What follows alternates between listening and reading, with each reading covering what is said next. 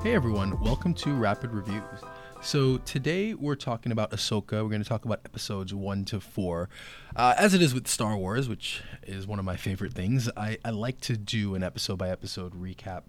But between travel and launching the comic book or preparing to launch the comic book, I haven't had as much time, and so I'm finally able to record something, at least, to talk about the first 4 episodes of Ahsoka, and I'm kind of glad that I did, because episodes 1 to 3, which I'll get into a little bit, which I liked, weren't great, and there wasn't a lot to talk about, and I think by the time it gets to episode 4, there's at least something there for me. So I'm not going to do an episode-by-episode recap in this, as it's a rapid review, and I'm going to try to just overall talk about my overall thoughts, and then we'll get deeper into it as the season goes on and by the end of the season, but definitely wanted to share my thoughts. So far, I'm a little mixed on the show overall. I think it's one of those kind of forest through the trees things. For me, as somebody who really enjoyed Rebels and really enjoyed Clone Wars, I think this show is made for people who enjoyed those properties. There's a lot of Easter eggs from those shows. There's a lot of character development, and we're learning more about what happened after those shows finished, about characters that we grew to know and love. And so as a fan, it was really cool. There's a lot of things, moments that got me to pop. There's a lot of things in those episodes that were it was great fan service. But I think the issue with it early on is that I'm not sure how it's going to hit somebody who's not a huge fan of those shows. Maybe somebody who's watched all the Star Wars movies, maybe they watched The Mandalorian, but haven't kept up with all 7 seasons of the Clone Wars or all 3 seasons of Rebels. So I do think there's a bit of a challenge with the show in that I'm not sure how it's going to connect with audiences that aren't as invested as I am, or as somebody is, again, who's really enjoyed all of those other aspects of the Star Wars property.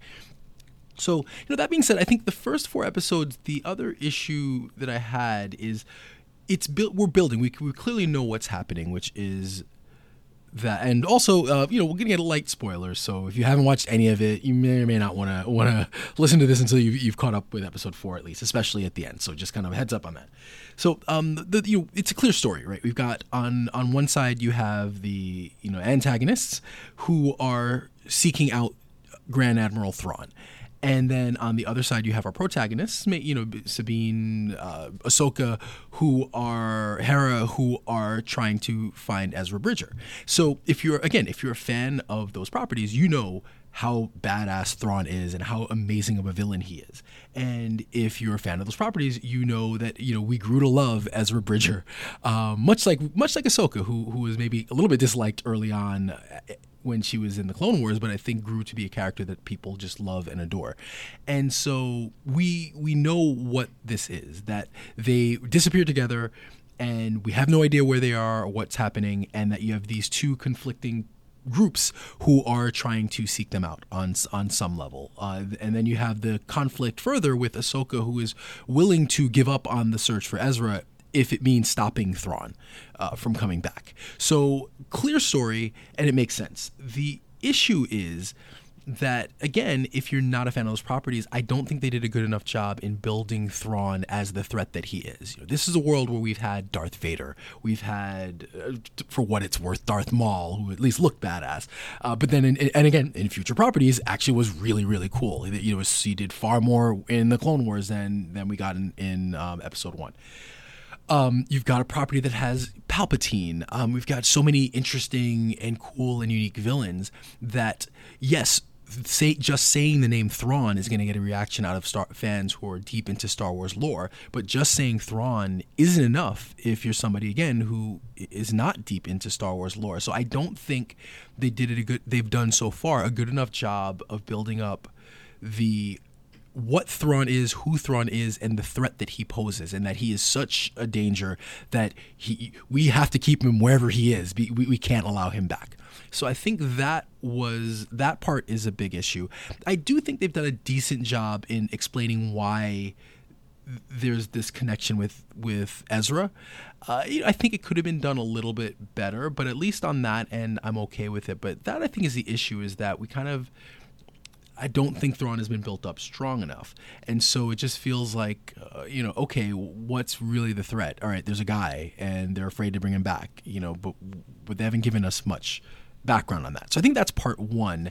And so, as we're kind of halfway through the season, I'm interested to see where they go, because then the part two for me is, if Thrawn is this big of a threat, like the villains so far are fine. They're whatever. Like we've seen these types of villains in Star Wars before. They're not that interesting to me, so I'm kind of bored with them. So as a fan, I want to see Thrawn, and if we want to have a show that's really compelling, I think at this point we need to bring Thrawn in.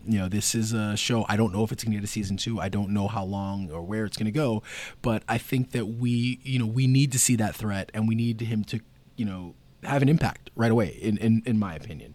So I think that those are my issues through episode 4. I do like, it's not been bad. I think a lot of the action's been pretty good when we get some action. There is a lot of really good fan service. I like that it's playing around again with this, what is a Jedi? What's the relationship? Do you need to be super force sensitive to be a Jedi?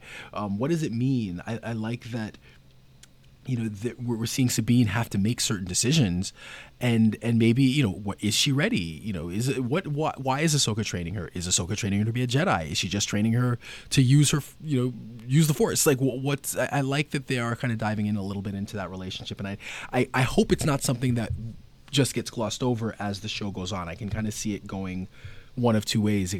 I could see them actually really exploring this more, or I could see them just kind of not dealing with it. I love the idea, especially at the end of episode 4, which I'll talk a little bit more about.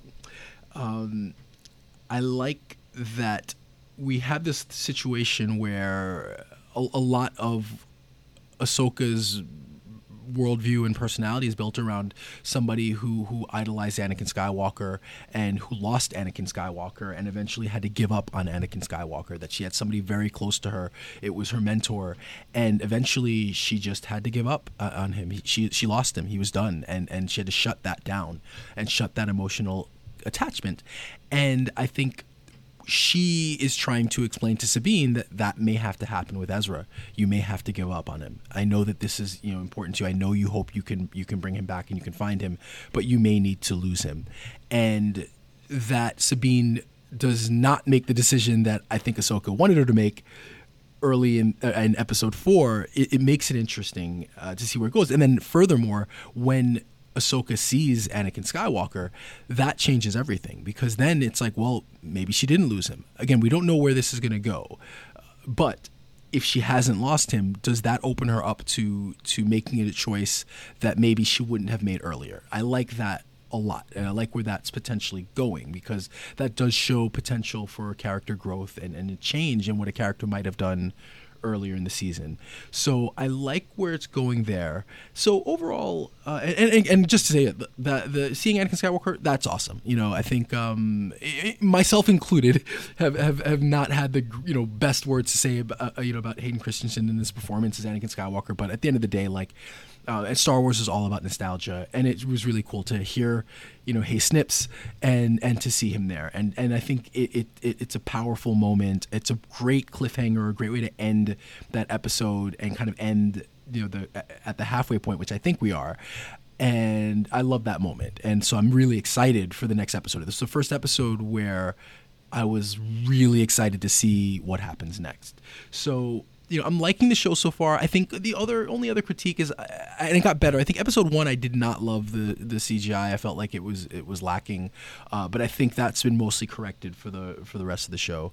But yeah, I think overall it's solid. It's getting there. I think the first couple episodes were more in like the 7 range, where episode 4 is probably more in like the 8.5 range for me. So it's building, which is great, and I think if it continues to build, then we might have a show that I love. So I think we're at this point where I think it could go a couple different ways, and I'm hoping it's in the hands of Dave Filoni. He's obviously he's done a lot of amazing work, and this is a character that's dear to him and that's important to him.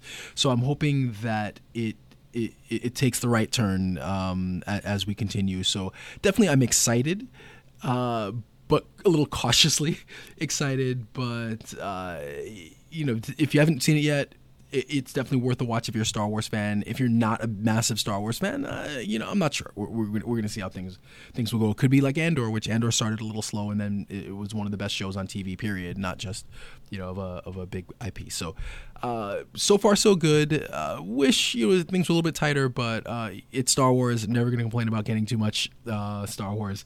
And I am, at least after episode 4, really excited to see what's to come. So far, it's hard to rate, but I'd say the first half of the season, giving it a solid 7.5, but hopefully trending in the right direction.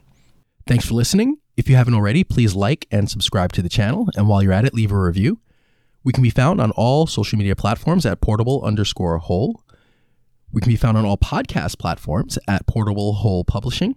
We can be found on the web at portablewholepublishing.com, and you can email us at portablewholepub@gmail.com.